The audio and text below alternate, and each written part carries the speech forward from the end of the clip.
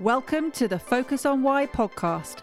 I'm Amy Rowlandson and I ask my guests one simple question. Why? Focusing on the importance of why, I share with you the relatable, uplifting and inspiring conversations I have with people from all walks of life. This podcast will encourage you to focus on your why to enable and empower you to achieve the success you desire. Have a purpose, have a plan, focus on why. Today on the Focus on Why podcast, I am joined by Emma Davies. Welcome, Emma. Hello, thank you for having me. Well, we've been brought together by the wonderful Kelly Forrester. She sent me a message and said, you have to have Emma on your podcast. She's a perfect guest for you. And I was intrigued. So we had a conversation and indeed, please share your story. She is a force to be reckoned with, isn't she, Kelly Forrester?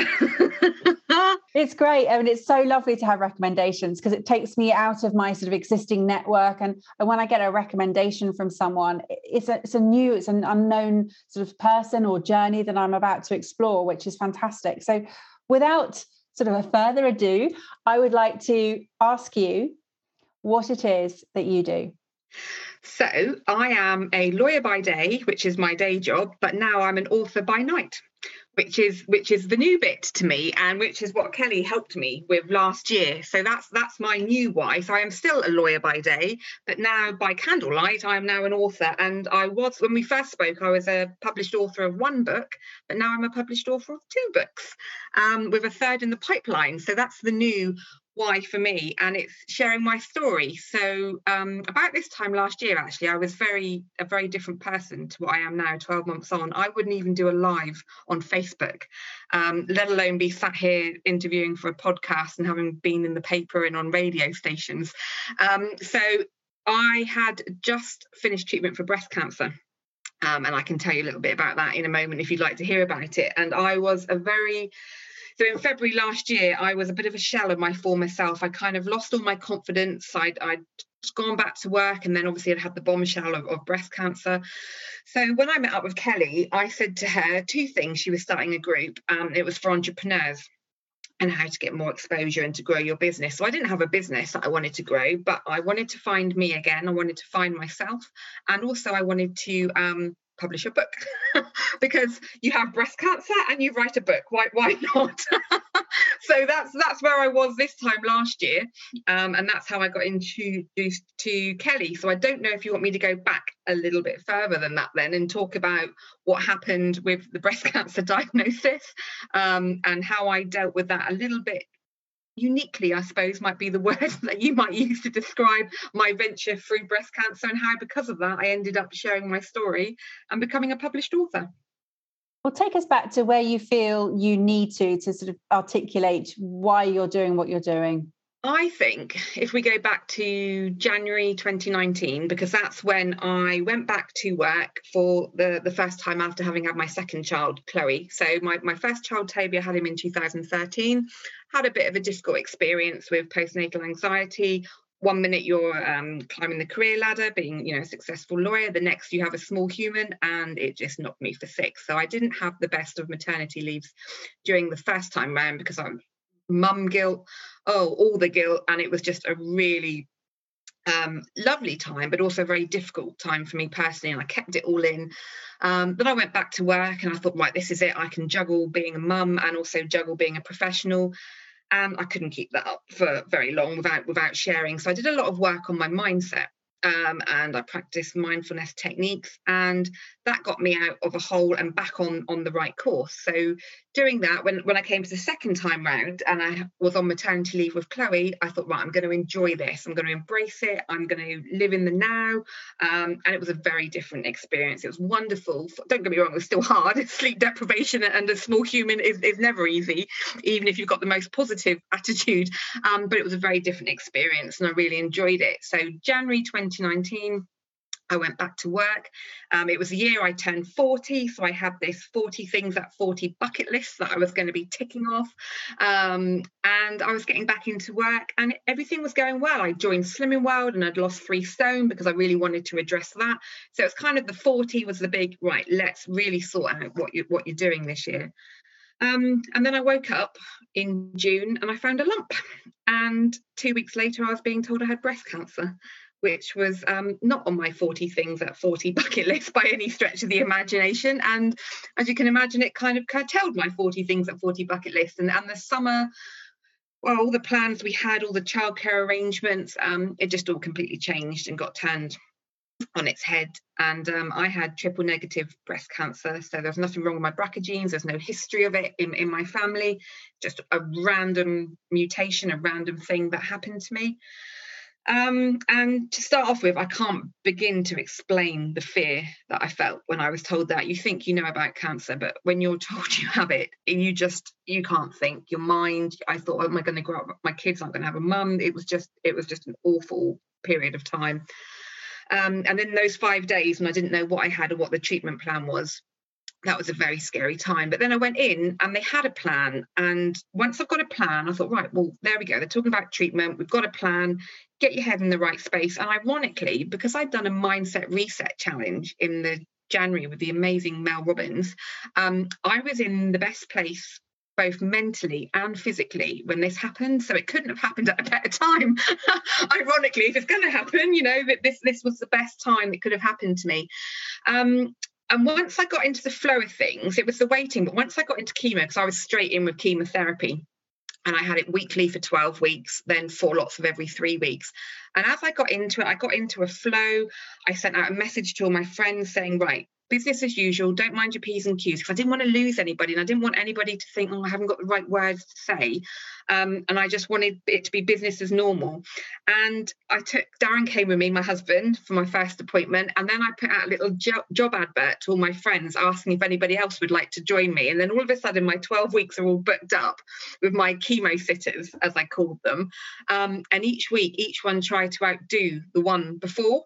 So it turned into this little joke, if you like. I mean, we were on the ward for 5 or 6 hours. Now, what mum doesn't want to sit with another mum and chat with a hot cup of tea for 5? It was amazing. So actually, it turned into a really positive thing. The nurses thought I was nuts. One week I had bingo with a friend. The next, another friend did a full set of gel nails.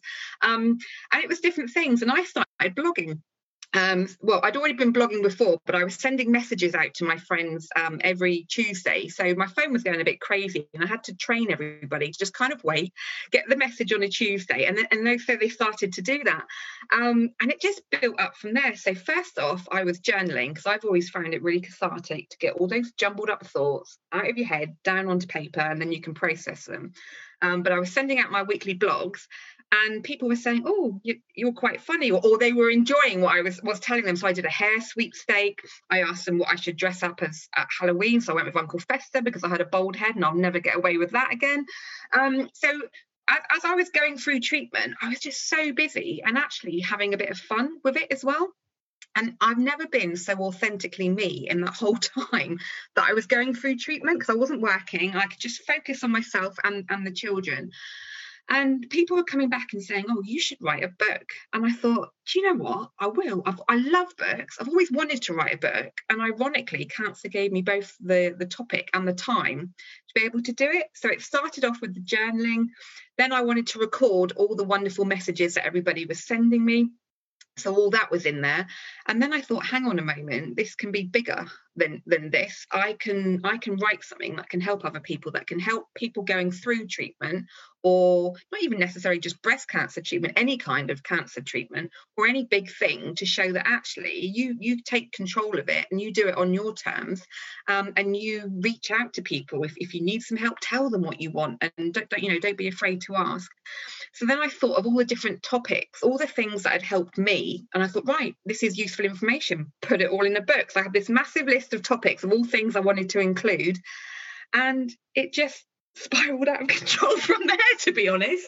And I needed Kelly to sort my mindset out again on how to take it to the next level. And when I met her, I think I had about 20,000 words. And now by the time it's published, there's over 100,000 in there. So it's a beast of a book. Yeah, it's fantastic. And I love the sort of chemo chat elements to this whole scenario, that you brought your friendship and you brought your world into the space that you could do that. And you allowed everybody in, because actually, it is a fearful position that you could have been in, or you could have been in this sort of state of woe is me. But what you did is you allowed people to express their love and bring them into your fold, and that made a difference. It made a hell of a difference. And I think what I learned, and I made a lot of new friends along the way through this process, and everybody's different. Everybody deals with news like this differently and how they approach it. And some people go quiet and they like to take themselves off, because although I was making a lot of light of what was happening, I was also very honest with people.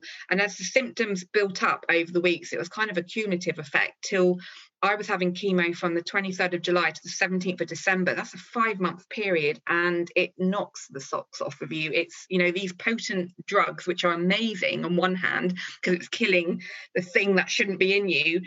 The side effects, they all started building up, and come towards the end, there were times also when I would feel a little bit sorry for myself.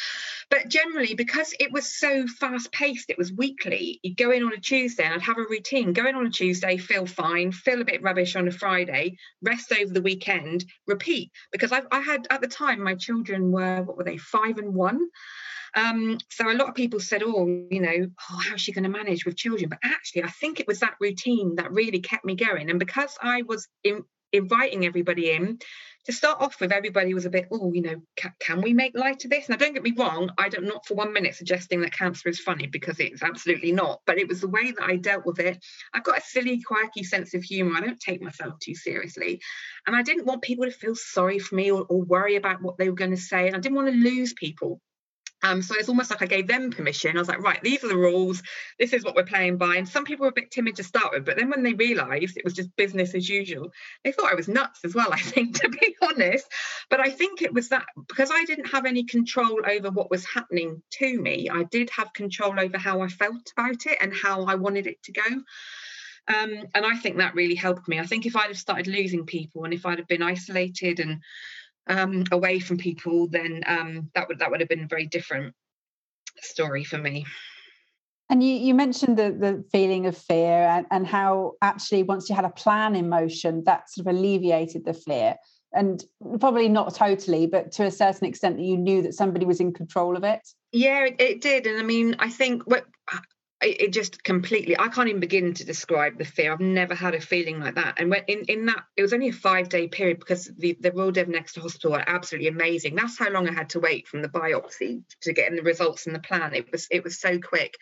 During that period, I could just feel the anxiety overwhelming me, getting really massive chest pains. Now, the old me would have thought, oh my goodness, it's travelled everywhere, what is it? But because I'd gone through feelings of anxiety, I know that can manifest itself in physical symptoms. So I just kept trying to calm myself down, just saying, right, come on, they're thinking of a plan, these are clever people.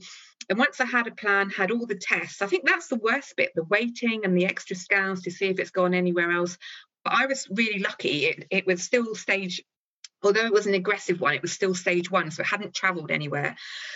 So I was really lucky in that respect. And once I knew there was a plan, and after, I think it was about 4 or 5 sessions, they scanned me again, and it was working, it was shrinking.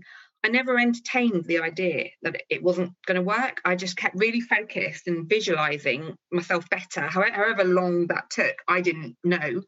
And I broke it down and I just dealt with it in the stages. So I thought, right, the first goal is to get through this 12 weeks of weekly. Dealt with that, and actually it does start going quite quickly once you get into a cycle and a routine. And then once that was done, I was on to the next thing. The next drugs were harsher, and they did knock me about a little bit better, a little bit more. And the first week was really horrendous. The second week not so bad, and then the third week I felt normal, well, as normal as I could be at that time. So then I would overdo it, be a bit silly and meet up with people, but I just wanted to make the most of the time I had until I'd go back into it again. And that's how I dealt with it, really, just really focusing on the now rather than allowing myself to worry and think too far ahead. And that focusing on the now, has that changed the way that you think in life generally now? Oh, it has anyway, because before that, I'd one of the first self-development books I read was Eckhart Tolle's The Power of Now. And that was a game changer. And so even before all this happened, I really tried to think, right, what is happening right now? So right now I'm having an interview with you. I'm having a lovely time. There's nothing wrong. This is fine. I'm not going to worry about what happened in my day earlier in the day job. I can't change that right now. I'm not focused on that. And neither am I really thinking about what's going to happen in 2 or 3 weeks, because goodness knows, and whatever happens, worrying probably won't solve it, will it? So I just think it's quite a liberating way to live, actually, not living your life at 100 miles an hour and thinking, oh, what's coming, just really appreciating what was going on. And even on the days when I felt really rubbishy, I just thought, right, this is one day. The day's going to end at some point. And at the end of the day, I always try to think of 3 positives, even if they were really small things like, oh, well, I got out of bed and got dressed today, or I managed something else. Or even if it was just one thing, if I'd woken up that morning and, got motivated to do something, that was a positive. So that was winning. And I just tried to really strip life back. And it was really quite a liberating way to live, because not only does it slow you down, but you stop. And you just, it's like my eyes were opened and I noticed so much more of the little things that were going on around me. And I always used to take the mick out of my mum, because there's this wonderful roundabout near where I live. It's got beautiful trees on it. Whenever we were driving around, she'd always say, oh, look at the colour of the tree, the leaves in autumn and in the summer. And I'd always laugh at her and say, oh, whatever, mum. But actually, during this period, I just thought, I looked up more. I live in a beautiful neck of the woods, down in Devon. And I was just so much more appreciative on what I had on my doorstep, what was readily available, and just noticing friends and family more and slowing down. And it was lovely. Said no one about going through cancer treatment ever, but obviously not in that respect. But I mean, the way I was living was lovely. It was a slower pace of life. I wasn't on the rat run. I didn't have school drop-offs and time targets, and it's certainly a different way to be living. And has it changed the way that you approach your legal work? I think to an extent, yes. Because I realise that I am one person and I'm doing as much as I can. I mean, obviously everything's changed now. I went back to work in, when was it, July last year.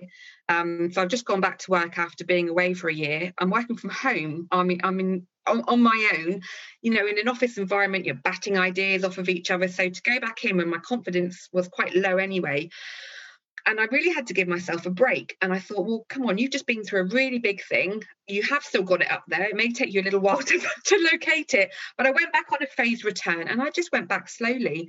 And as the months went on, I could feel you can feel yourself, with all good intentions, you can still feel yourself slipping back in. But then I thought, well, no, just concentrate. You are one person, just do one thing at a time. I can't multitask anymore. I just don't seem to have the mental capacity to do it. But then I think that's homeschooling and lawyering at the same time. That was never a career path that I chose.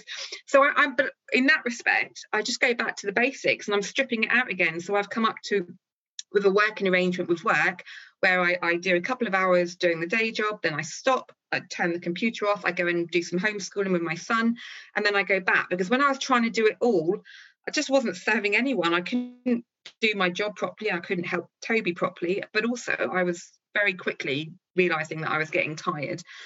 So it was going back to the same practices of just acknowledging what my limitations were and just slowing it back down again and just focusing on what needed to be done. So with all this in mind, the slowing down and the focusing, you're still burning the candle at both ends, writing your books in the evening under candlelight. How does that work? I am. Well, they're done now. So that's when the majority of my book I wrote whilst I was off. So I was on sick leave. So it was the publishing bit was whilst I'd gone back to work. So yeah, that was a crazy month or so. But it was a dream. It's always been a dream of mine to do that. And I know that I really wanted to do it. So I just had to push through and do that. And it was a crazy couple of months, I won't lie. But then after it being published and it gone through the hype, I just took some time away from it. I thought, right, it's a marathon. It's not a sprint. I had all these lists of things I wanted to do: podcasts, radio shows, papers. Oh, I don't know, reality TV. No, I don't want to do a reality TV show. But I had this massive list of things that I wanted to achieve, but I didn't have to do it overnight. So I took some time away from it because I also didn't want to feel burnt out and start, not enjoying it. But then I got involved with a collaboration project as well on the second book, which is 15 authors in there, all ladies. Kelly's in there as well, actually, all ladies that have gone through something in their life and have come out the other side of it to share their stories. So that was an amazing project to be part of, because there was 15 of you. I wasn't doing it on my own this time, and I think the power of women is just amazing. You know, one woman is fantastic. You get a group of them together and the sky's the limit. But I was really mindful. Again, you're right, I was working 4 days a week. I had the children as well. We're in a global pandemic. But the writing, I still find it really cathartic. So a lot of people say to me, how do you find the time to do it? But that's almost my hobby. I've not always been jealous of people that can make money out of their hobby, but I thought, what can I do that I really enjoy doing? And it's the writing. I just obviously do it with the day job, but this is for me. This is my story and telling it. So the second book I was doing it on a Sunday evening, and actually I've got lots of blogs. So it was a case of going in, mishmashing some stuff up, taking some stuff from the book, putting it all together, and then being involved with this project. It was just so amazing. So I don't see it as work. I saw it as more as a hobby. And now there's something else in the pipeline as well. A third one. It's a fiction story. I've never done a fiction story, and I was invited to do it. Would you like to give it a try? Why not? So we'll see how that goes. But again, it doesn't feel like work. It feels like a passion, and it feels like that's the bit of time that's for me. But I am really mindful about, with everything that's going on, having to juggle the job and also the homeschooling, I've been getting really tired. So I've just been taking some time off from work, the odd day here and there, trying to get out in the fresh air, and just reminding myself of what was important to my mental health going through the treatment, and just repeating that process, because there were a lot when all this was kicking off. It was nearly 12 months ago now, wasn't it? In March last year, it came as a massive shock to people, and people weren't sure how to react to it. But I'd been practicing isolating for 8 or 9 months. Although I'd still been going out and meeting people, I wasn't going to massive gigs or festivals where there's a lot of people around, because my immune system was compromised. So I was like, well, hang on, let's just calm it down. Let's try, and yes, it's a change, but we can't do anything about it, but we can change how we feel about it. So let's just strip it back, take it one day at a time, and see how it goes. Now, I'm not suggesting it was all fun, and because it certainly wasn't. It was very difficult. But it meant that we could get out on bike rides in the middle of the day, and go and sit out in the garden when you wouldn't have otherwise been able to do that. So I was just trying to still look for the positives in a situation which was really quite daunting. And you sort of made the flippant comment that, nobody wants to have cancer, but it has changed your life, and it's given you so many different opportunities. And as you say, that opportunity to sort of reset and slow down. What have people sort of come back to you and commented on, having read your book? What has been the feedback there? I had a lady who actually just messaged me today, and she said, "You don't know me," and I don't, and that seems weird now to think that. First of all, it was friends and family, my fan club, buying the book, but now it's gone further. It's like the ripples, and I know you talk about ripples of effect, how it's gone out, and random people who I don't know are messaging me now, and they're saying that they really enjoyed the story. They feel they know a lot about me, and it's really helped them. Even people that are reading that don't have breast cancer, or don't necessarily know people who've had it, but they've just enjoyed, and I say the word enjoyed, that it was upbeat, and I was very open and honest. It's a very raw read, and to start off with, it's obviously even I can't start off the journey making light of it, because it isn't. It's horrendous. But then I think because it turns into something else, it's a story of hope and friendship and love amongst family and friends who've come together. And I think that's what people are enjoying from it, to see how it's just my grit and determination to do things on my terms. And other people have said it's really helped them. I've already had people who are going through the experience, and they just said they've just found it so empowering to know that someone's gone through it and come out the other side.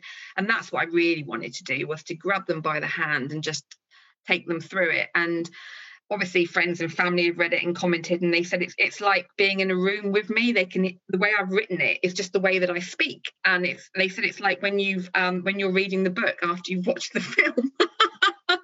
And I thought that that was lovely, because then that means it's really authentic, and it isn't going to be everybody's cup of tea, because it is quite jokey and it is a little bit sweary.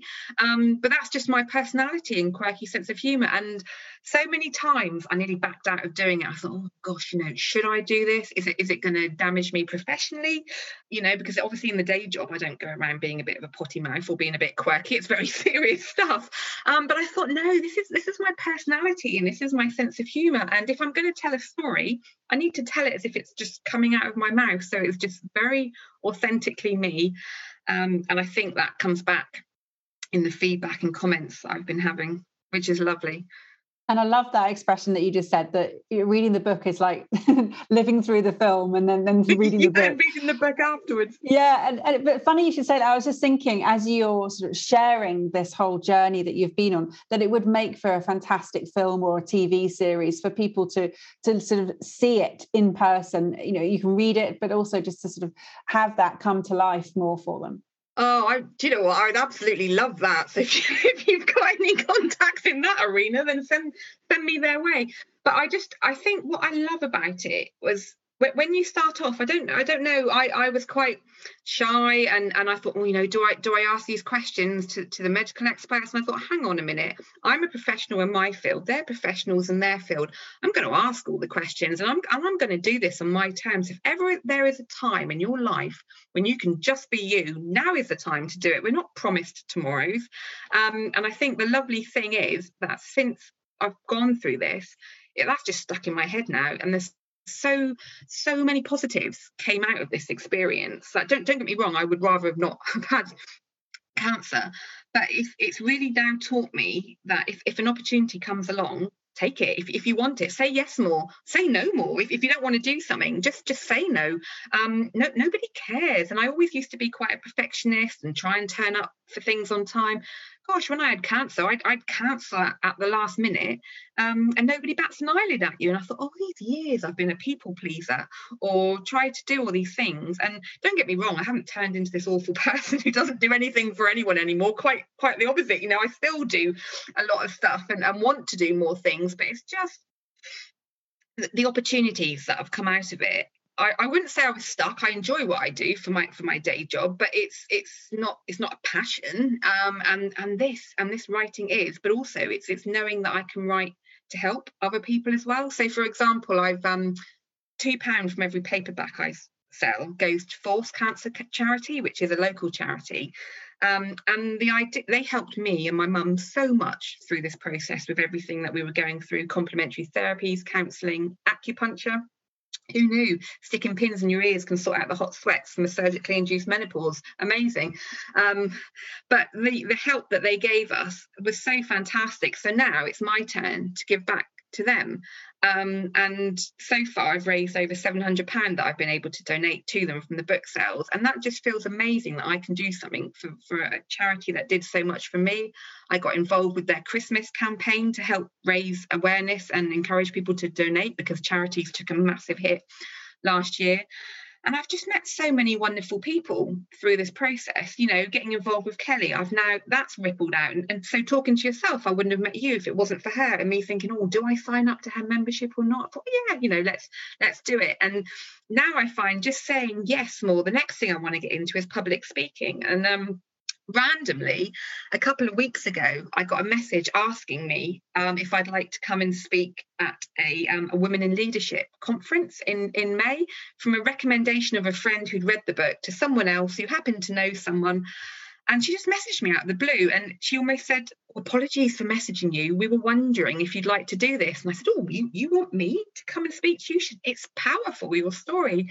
So it's now making me think, oh, okay, embrace it and just go with it. And ironically, I don't like public speaking at all. So that is going to absolutely push me out of my comfort zone. And I said to her, how many people? And she said, maybe 200, 250. I've never spoken in front of that many people. And it will be on a virtual platform. And I just thought, what's the worst thing that's going to happen? They're coming to listen to you tell your story. You are an expert in your story because this is you. So it's almost now I'm thinking, just have the confidence, just go with it and take the opportunities and see what happens. Well, I can imagine that you will absolutely smash that talk, and you're right. I mean, you're not alone in the fear of public speaking. It is a very high fear. In fact, it actually comes, I think death comes third on the list of the biggest fears in the world. But seriously, if you hadn't have done that mindset reset challenge with Mel Robbins, if you hadn't have sort of done some mindfulness work, if you hadn't have read The Power of Now, you wouldn't have been in that space, in the right headspace. No, I wouldn't have been in the right headspace. And if anything, so when I was going through the troubles back in 2013 with postnatal anxiety, I hadn't read any self-development books at that stage, and I didn't know about stuff like that. And to be honest, I might have poo-pooed the idea of stuff like that from my ignorance. If someone had said mindfulness, breathe in, breathe out, I would have thought, what's that going to do for you? But the Power of Now, that was the first book that was recommended to me. And since then, I've read loads. Please don't ask me to list them because my memory's rubbish. All I'd written down was Eckhart Tolle and Mel Robbins, because those are the two that stick in. But there are other ones, Fern Cotton and Happiness and Calm, all sorts of books like that. And I love them. I can't get enough of them because it really set me up in the right headspace. And it really helped me when I went back to work and then was struggling with juggling the work and looking after a small human who never slept. Got me back into the right headspace. Then I started blogging. It was a parenting blog to start with, and things like self-care, anxiety, all sorts of different topics that mums experience and beat themselves up about. And just I love doing it cathartically for me to get it all out. But also then I was getting comments from other people saying, thank goodness, it's not just me, I don't feel so alone. So that was an early dabbling, if you like, with sharing a story on a smaller scale. But yeah, getting the top shelf of my bookshelf there is all my self-development books, and I continue to read them now because I just think it's so powerful. And even reading the stories in the latest book that I've been a part of, reading what all those other women have gone through and out the other side, it just really keeps making you reassess. You don't know what's going on behind that smile behind closed doors, and to see the grit and determination, and it's really empowering to read that. But that mindset reset challenge in the January, thank goodness I did that, because that really sorted me out, and it took it to the next level and just reminded me that working on that, it's a journey, it's not a destination. You have to keep working on it. And I've noticed in the past couple of weeks I've been slipping down again.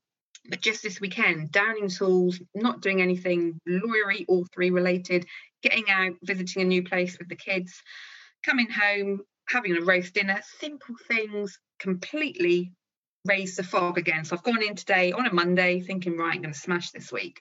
Whereas last week I ended it thinking, oh gosh, so much to do.